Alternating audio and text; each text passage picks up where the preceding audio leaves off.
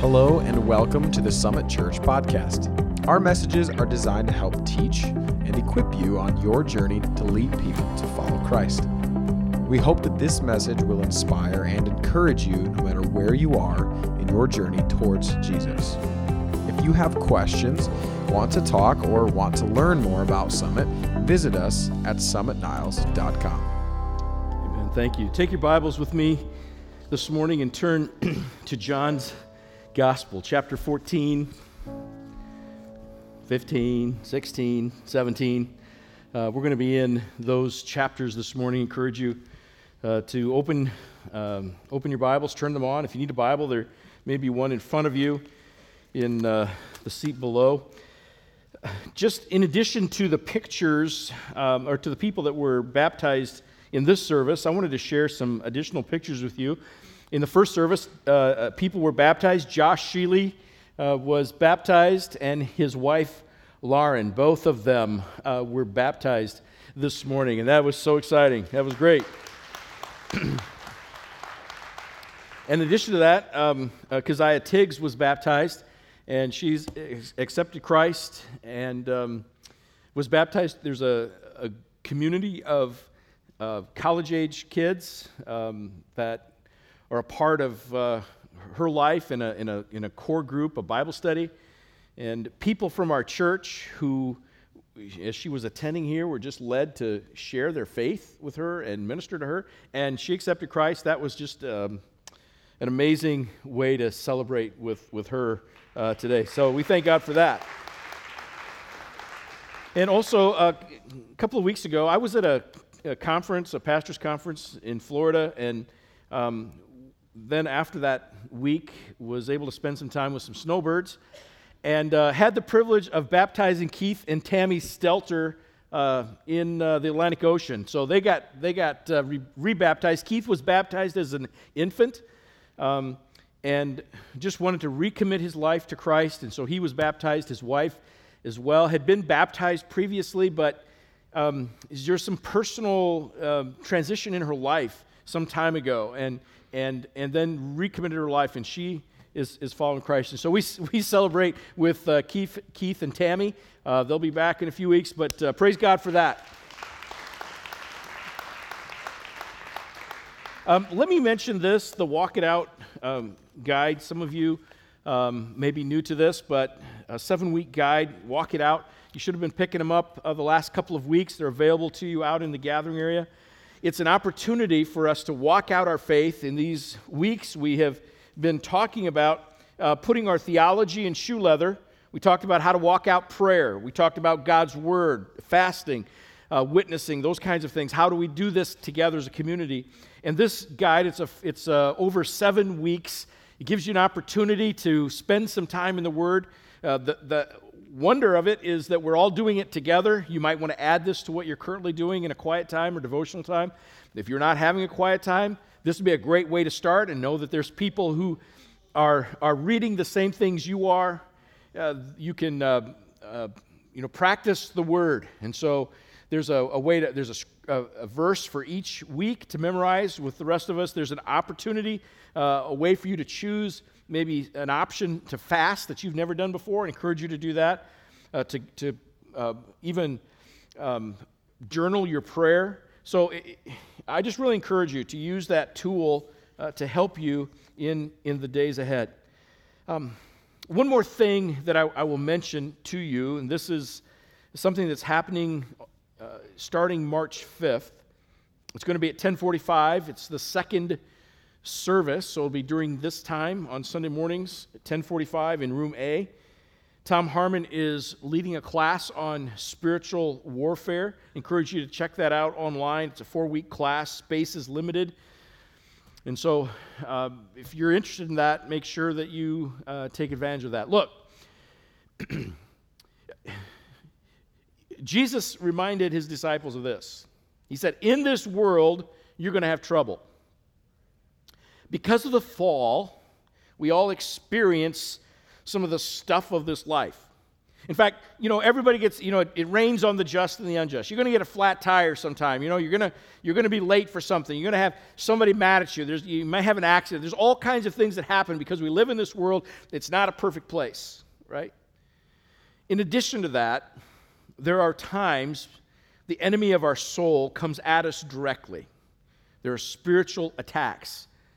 Satan is an enemy of our soul. In fact, the real deal is that he's in opposition to God. And if he can get at God by hurting some of God's people or attacking people, he'll take every advantage he has. And so he attacks people. And he uses all kinds of things, circumstances, situations, people, all kinds of things, spiritual warfare. There are times that you're in a battle where it's just, this is a stuff of life, and there's other times when you know this is beyond that, and there's some spiritual battles. If you've been a Christian for any length of time, eventually you will come face to face with a spiritual battle. What are you going to do? And so Scripture reminds us in Ephesians that we need to put on the armor of God so that we can take our stand against Satan. And what is also true is many times you may be called on to help fight some spiritual battles for others. And is your spiritual battle, are you ready for that? Do you have what it takes as a parent to fight some of the spiritual battles that Satan might be, bringing into your home, fighting for your children? And so this is a key piece of information. You can stick your head in the sand and just kind of fumble through life, or you can put on the spiritual armor of God. You can be a successful Christian. I want to encourage you, these are not the kind of days where you want to sit around and say, oh, well, I guess, I don't have to worry about that, okay? I'm just telling you, the battles are intensifying. Now, in this series, in really just the few minutes that I have left, we're starting a new teaching series entitled Making Room. And the focus for these next few weeks is going to be leading up to Grow 23. Remember Grow 23, a Sunday morning, a Sunday night, a Monday, Tuesday, and Wednesday, when we take time to focus our attention on learning, understanding, experiencing the person and the power of God's Holy Spirit.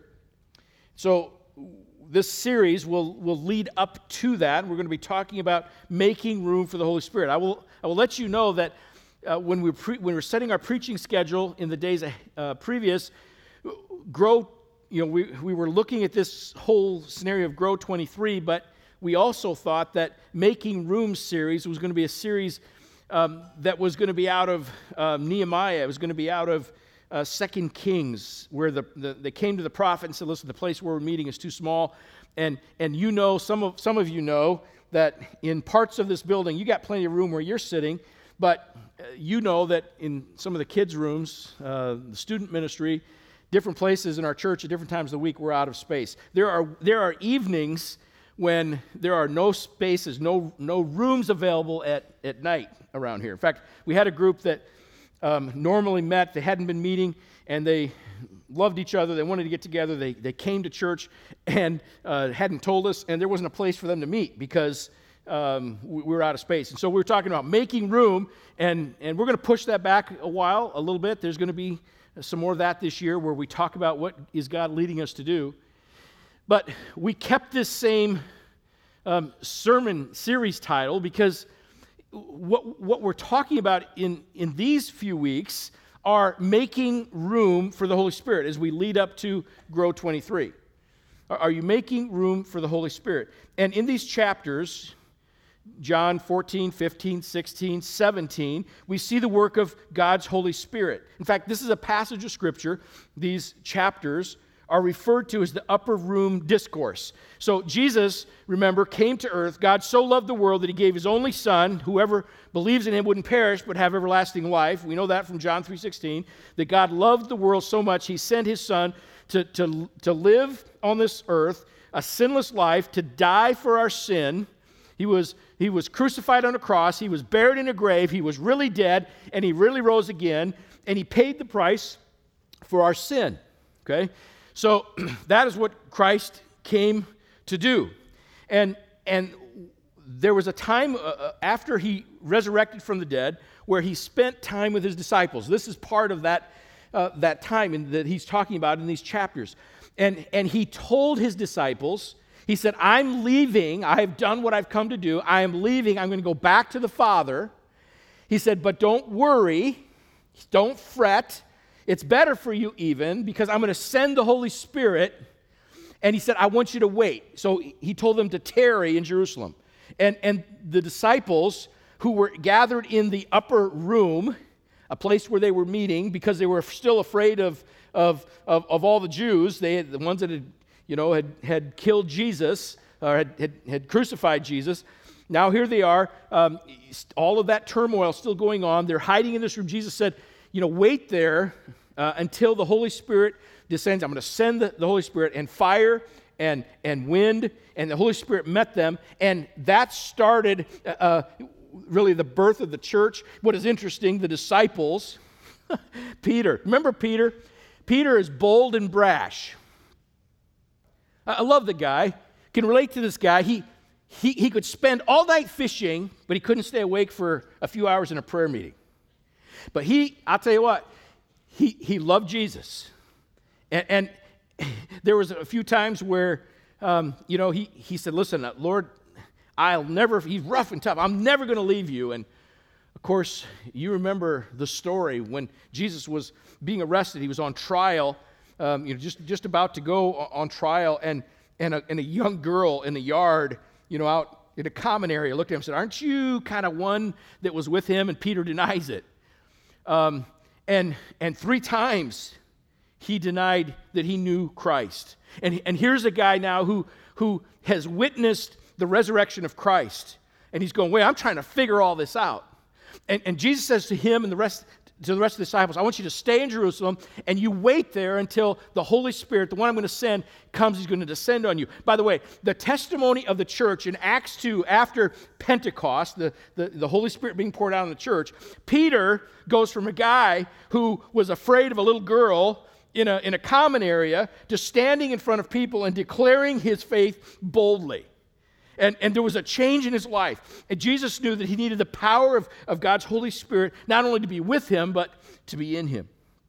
It's this upper room discourse. Now watch this, John chapter 14, and look at verse 16. Here's what it says. John 14, verse 16, and I will ask the Father, and he will give you another advocate. She's talking about the Holy Spirit, another advocate to help you and to be with you forever, the Spirit of truth. The world cannot accept him because it neither sees him nor knows him. But you know him, for he lives with you, and I will be in you. I will not leave you as orphans. I will come to you. Before long, the world will not see me anymore, but you will see me. Because I live, you also will live. And on that day, you will realize that I am in my Father, and you are in me, and I am in you. So, what could the disciples expect after the ascension? And what can you and I expect as believers today after salvation? After making a decision to follow Christ, what comes next?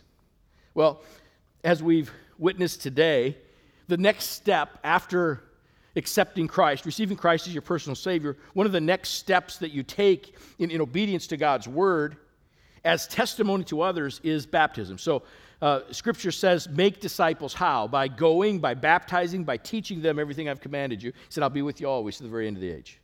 So one of the steps of someone who has accepted Christ is to be baptized. But what comes after that? Is baptism the end? So do we say to the people today, hey, look, folks, you were baptized, and so that's the end?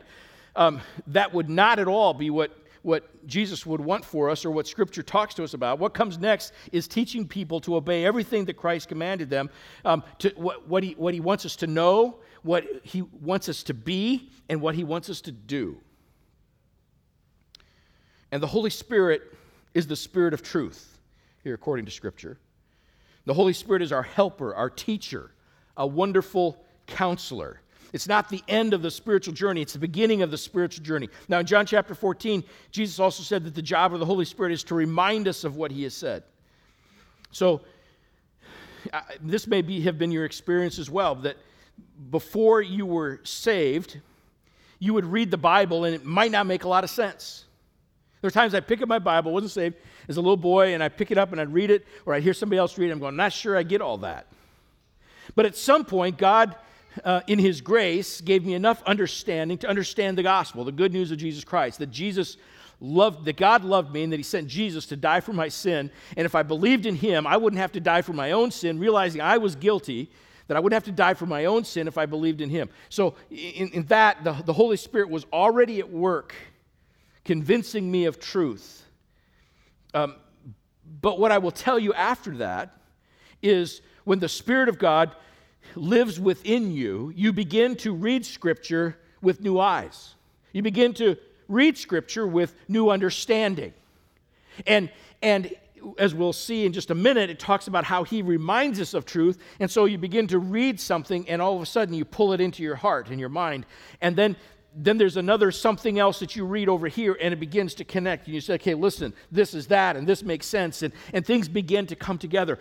That's the power of God, the Spirit of God living within you to quicken your mind and your heart to understand what you're reading. In our last series, we talked about God's Word, how to understand it. We need God's Spirit. Prayer. We need God's Spirit to help us pray. You say, am I willing to make room in my life, in my heart, in my mind, in my theology for the Holy Spirit? Look, we need the Holy Spirit to help us. When I think about our witness life, the ability to show the love of Christ to the world, we need God's Spirit in our lives to shine through. We need God's Spirit to help us in our worship life. There's a verse of Scripture that says, how do you worship God apart from spirit and truth? That we need God to help us to worship. In fact, sometimes I wonder that there's things that hinder public worship or even personal worship. Sin is one of those things that hinders worship. If we're harboring sin in our life, anger, bitterness, whatever the sin may be, it's difficult to come to a place of personal or corporate worship. It hinders you. It squelches you. You say, listen, at least I'm not going to be a hypocrite here, right?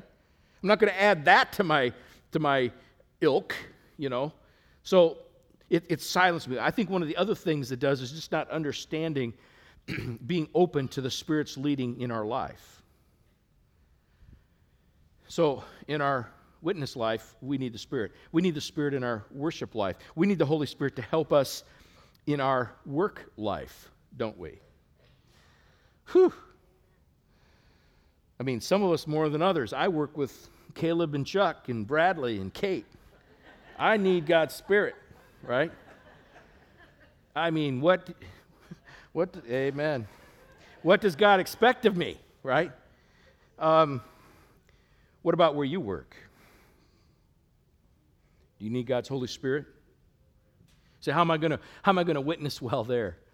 How am I going to serve well there? We already talked about how we need the Holy Spirit to help us in our war life. And here's one more for you. We need the Holy Spirit of God to help us in our wedded life. Now, let me tell you something about wedded life.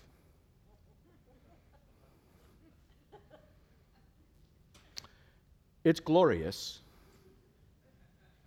It's glorious. But it takes work. And sometimes, the spirit is willing, but the flesh is weak, right? And sometimes we don't want to serve like we want others to serve us. So we need the Holy Spirit to help us in our wedded life. Look, you will never be successful as a Christian. You'll never be overcomer. You'll never be victorious. You'll never lead people to follow Christ like you could apart from the Spirit of God living in your life. If you are ignorant of the ministry of the Holy Spirit of God, you're living well below your potential. So that's what we're going to be teaching these coming weeks. What we're teaching in these weeks is not incidental. It's not like, hey, listen, I've got this other stuff under control and I don't need to deal with this. This is not incidental. It's not optional. It's fundamental to living the Christian life. But here's a question. Whatever happened to the Holy Spirit? Whatever happened to the Holy Spirit in churches? A.W. Tozer said this, in most Christian churches, the Spirit is entirely overlooked. Whether he's present or absent makes no real difference to anyone. That the Spirit of God could leave a church and no one would know the difference. That is a sad state of affairs. Without the Holy Spirit, there's no genuine salvation. Consider the work of the Holy Spirit even in getting us saved. So, well, I may not be aware of the Holy Spirit, but let me just say this. The Holy Spirit has been aware of you. If you're a child of God, the Holy Spirit has been at work in your life. The Holy Spirit is present in salvation to convict us of sin. Can I say it this way? We are too dang dumb to know that we're lost and need a Savior if the Holy Spirit of God had not, by His Spirit, convicted us of sin. We just wouldn't get it. And Satan has blinded the eyes of the world. Many times people don't think that they have a need. I believe that people have a God-shaped vacuum. They know something's wrong, but they'll try to fill it with everything else there is. But God in His mercy, His Holy Spirit is coming to you to convict you of sin, to put you in a place where you could hear the gospel. Someone ministered to you. Someone cared for you. You heard the gospel. The Holy Spirit is present in salvation to convict us. He is also present in salvation to convert us. Paul said, if we have not the Spirit, we are none of His. So whole conversion, when you receive Jesus Christ as your personal Savior, you don't get to say, hey, listen, God doesn't have this split personality where when you accept Jesus Christ, the Holy Spirit moves in. The Holy Spirit moves in. You say, well, now, for some people, He's nothing more than resident. And we're going to talk about that. He needs to be president, right? If the Holy Spirit is your co-pilot, you're in the wrong seat, right? So in our salvation, He's there to convict us or we wouldn't be saved. He's there to convert us. And the Holy Spirit also is present in salvation to confirm that we are a child of God. Now, you can't always tell that someone else is another Christian. I hope that if you were on trial for being a Christian, there'd be enough evidence to convict you. But you can't always tell if someone is a Christian or not. You may not know for sure, but you can know for sure that you are. Because Scripture says that His Spirit will bear witness with your spirit that you're a child of God. So, to convict, to convert, to confirm. Now, I have 4 minutes and 4 points. We're not going to get this done the way I intended. But over the next 4 weeks, we're going to continue to search Scripture and understand. So I'm not going to panic. You don't panic, okay? All right? You just give me quickly 4 things that the Holy Spirit has been given to us for. 1, to restore the presence of Jesus in us. Chapter 14, verse 18. Here's what it says. I will not leave you as orphans. I will come to you.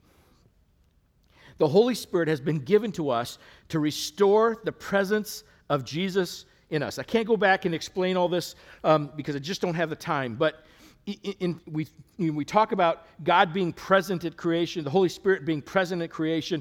The Holy Spirit just didn't somehow emerge at Pentecost. He's eternally existent, always has been, always will be. But in the Old Testament, when you read about the Holy Spirit, He was with the people. He would reveal Himself. He was with them. He was a witness to them. But in the New Testament, Scripture says that the Holy Spirit isn't just with us, He is in us. So there's a dynamic. There's a promise in Scripture that says, where 2 or more gather together in my name, there am I in the midst of them. But let me just tell you what, if I'm coming in there and I'm in there, I'm bringing Jesus with me. I'm bringing the Spirit in with me. And the Spirit lives not the presence of God around us, but the Spirit of God, it lives within us. Now that's a huge difference and a benefit to us. Verse 16, Jesus says, I'll pray to the Father and He will give you another advocate, a comforter. He's going to abide permanently within us.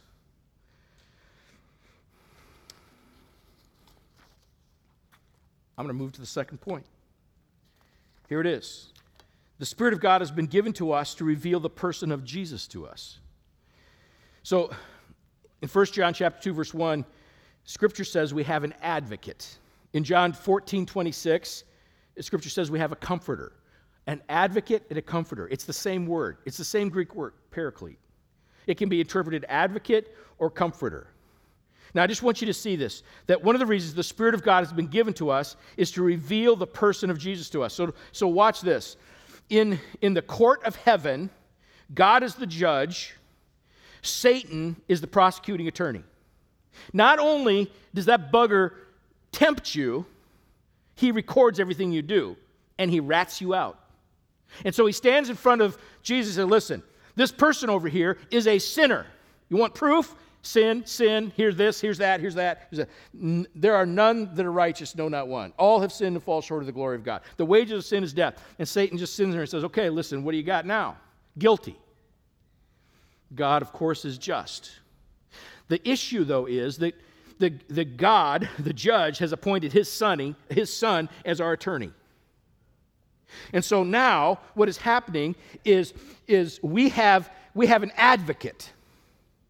We have an advocate to the Father. And so then Jesus stands there and says, listen, Father, look at my hands, nail pierced, my side, spear pierced.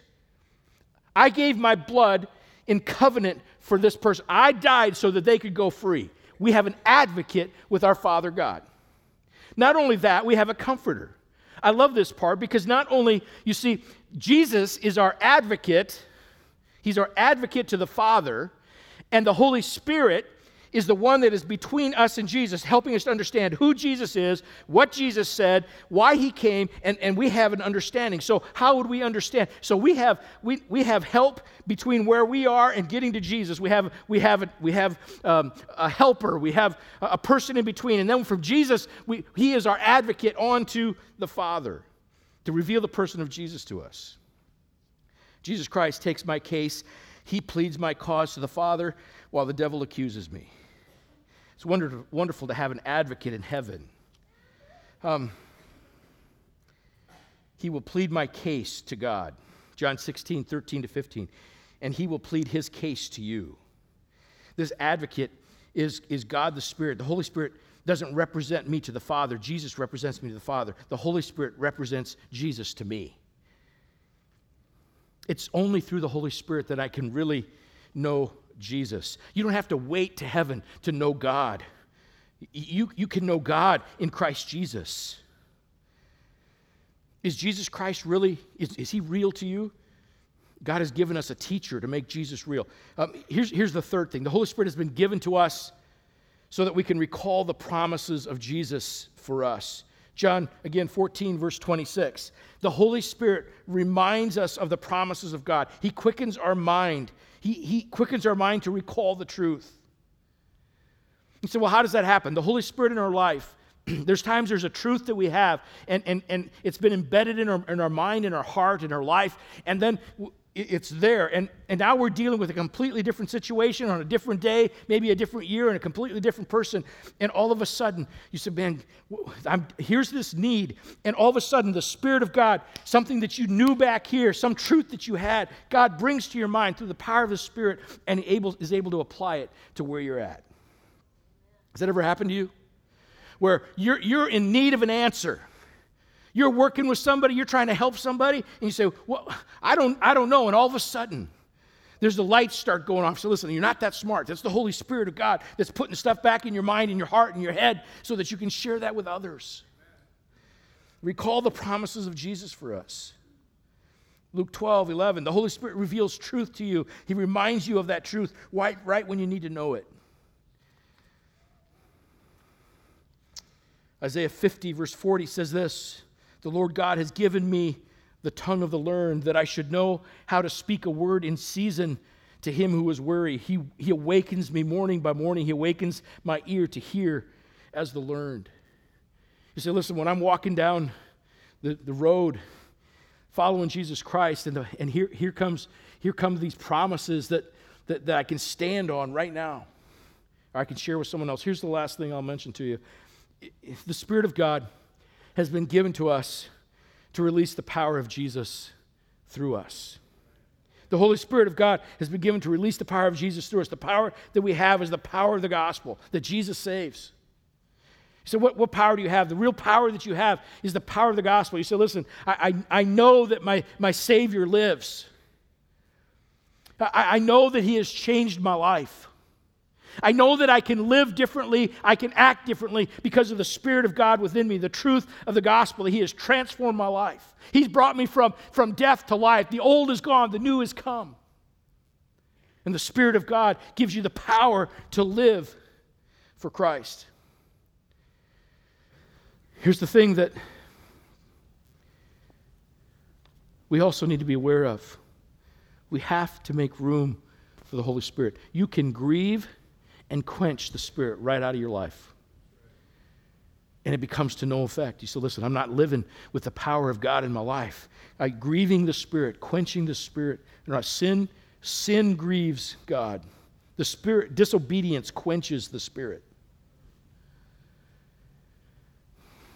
You need to make room for the Holy Spirit. I'm going to invite the team to come, and they're going to lead us in our last song. Watch this. I've used this illustration before. You buy a new car. It's fancy. I mean, it's one that you can roll the top back. It's convertible. It's got power everything. Windows, door locks. You can adjust the steering wheel in and out. The seats go up and down. Man, you even may even have air-conditioned seats, heated seats. The upholstery is nice. Man, does it ride good. And so, when you're at the top of the hill, and you get in the car, and you close the door, and that thing starts to move, you just go, whee! Life is good. The only problem is when you get to the bottom of the hill. You see, your fancy car got delivered with no motor, no engine. Oh no. Now what do I have to do? Well, I want to go wee again. So I push that thing, I give it my all, I just give everything I got, and I push that car up to the top of the next hill, and I get in the car and I go, wee. And I get down to the bottom of that hill. A couple trips like that, you know what? I'm kind of over that.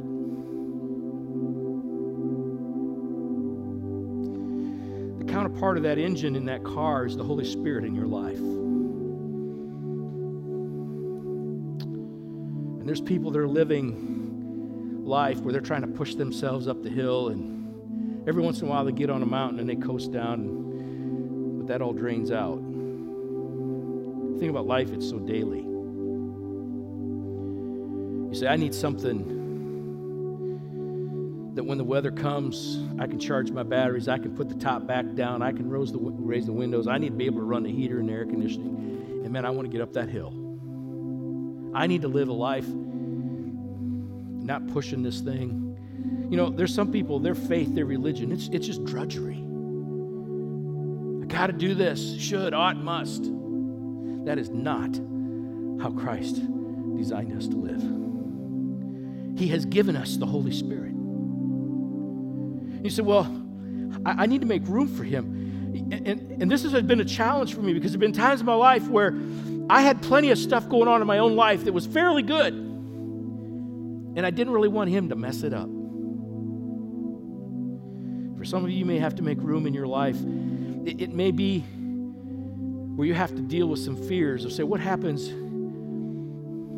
if I begin to trust Jesus? What's He going to do? How's He going to change my life? He's not content for me to stay the way I am, so He's going to be tinkering with stuff. I mean, I let Him in the house. You know, I let Him in the living room. but don't you touch my tool shed. Because them are mine. You stay out of my knitting closet. Sometimes there's fears. Say, listen, I don't want to make room for God. Can I tell you, there's nothing like having the Spirit of God transform your desires so that your desires become His. He's a gentleman, but He's a surgeon. And He will come in. See, what we give Him, He takes. What He takes, He cleanses. What He cleanses, He fills. And what He fills, He uses. All for His glory. See, I want my life to count. And even more than that, I need to bring glory to God. I want to hear, well done, good and faithful servant at the end of my life. Will you make room for the Holy Spirit? For some of you, you need to make room in your theology. Holy Spirit, I've been getting along pretty good without Him. Don't really, it's kind of mystical, don't know much about, can't see Him. But you can bear fruit. Fruit's visible. Maybe you have to make room in your theology. Maybe you have to make room in your time schedule. Will you make room for the Holy Spirit in these days? God is moving. There's some things that are happening. I'll tell you more about it in the days ahead. I'll tell you this. I told you this last week. When I moved to Niles, Michigan, I moved from Wilmore, Kentucky. I've been in Hughes Auditorium and Estes Chapel a lot.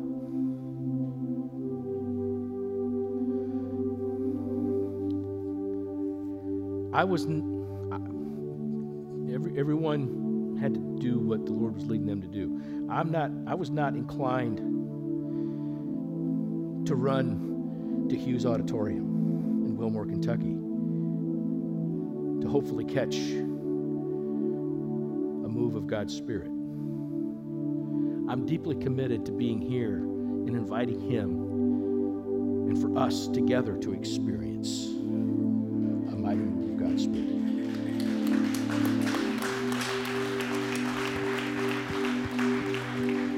I need it in my life. Our church needs it within these walls. Our community needs it when we go out and become the church in the world. I'm going to invite you to make room for the Holy Spirit. This song, I just want you to stay seated as we sing. It's a new song. Learn some words. It talks about making room. Making room. Pastor Caleb will have us stand when he feels like we need to stand. Make room for Jesus. Lord, help us in these days to make room for your Spirit. I pray in your name. Amen. Thank you for joining us for this message from the Summit Church podcast. Again, if you have questions, visit us at summitniles.com. Now go and be the church in the world.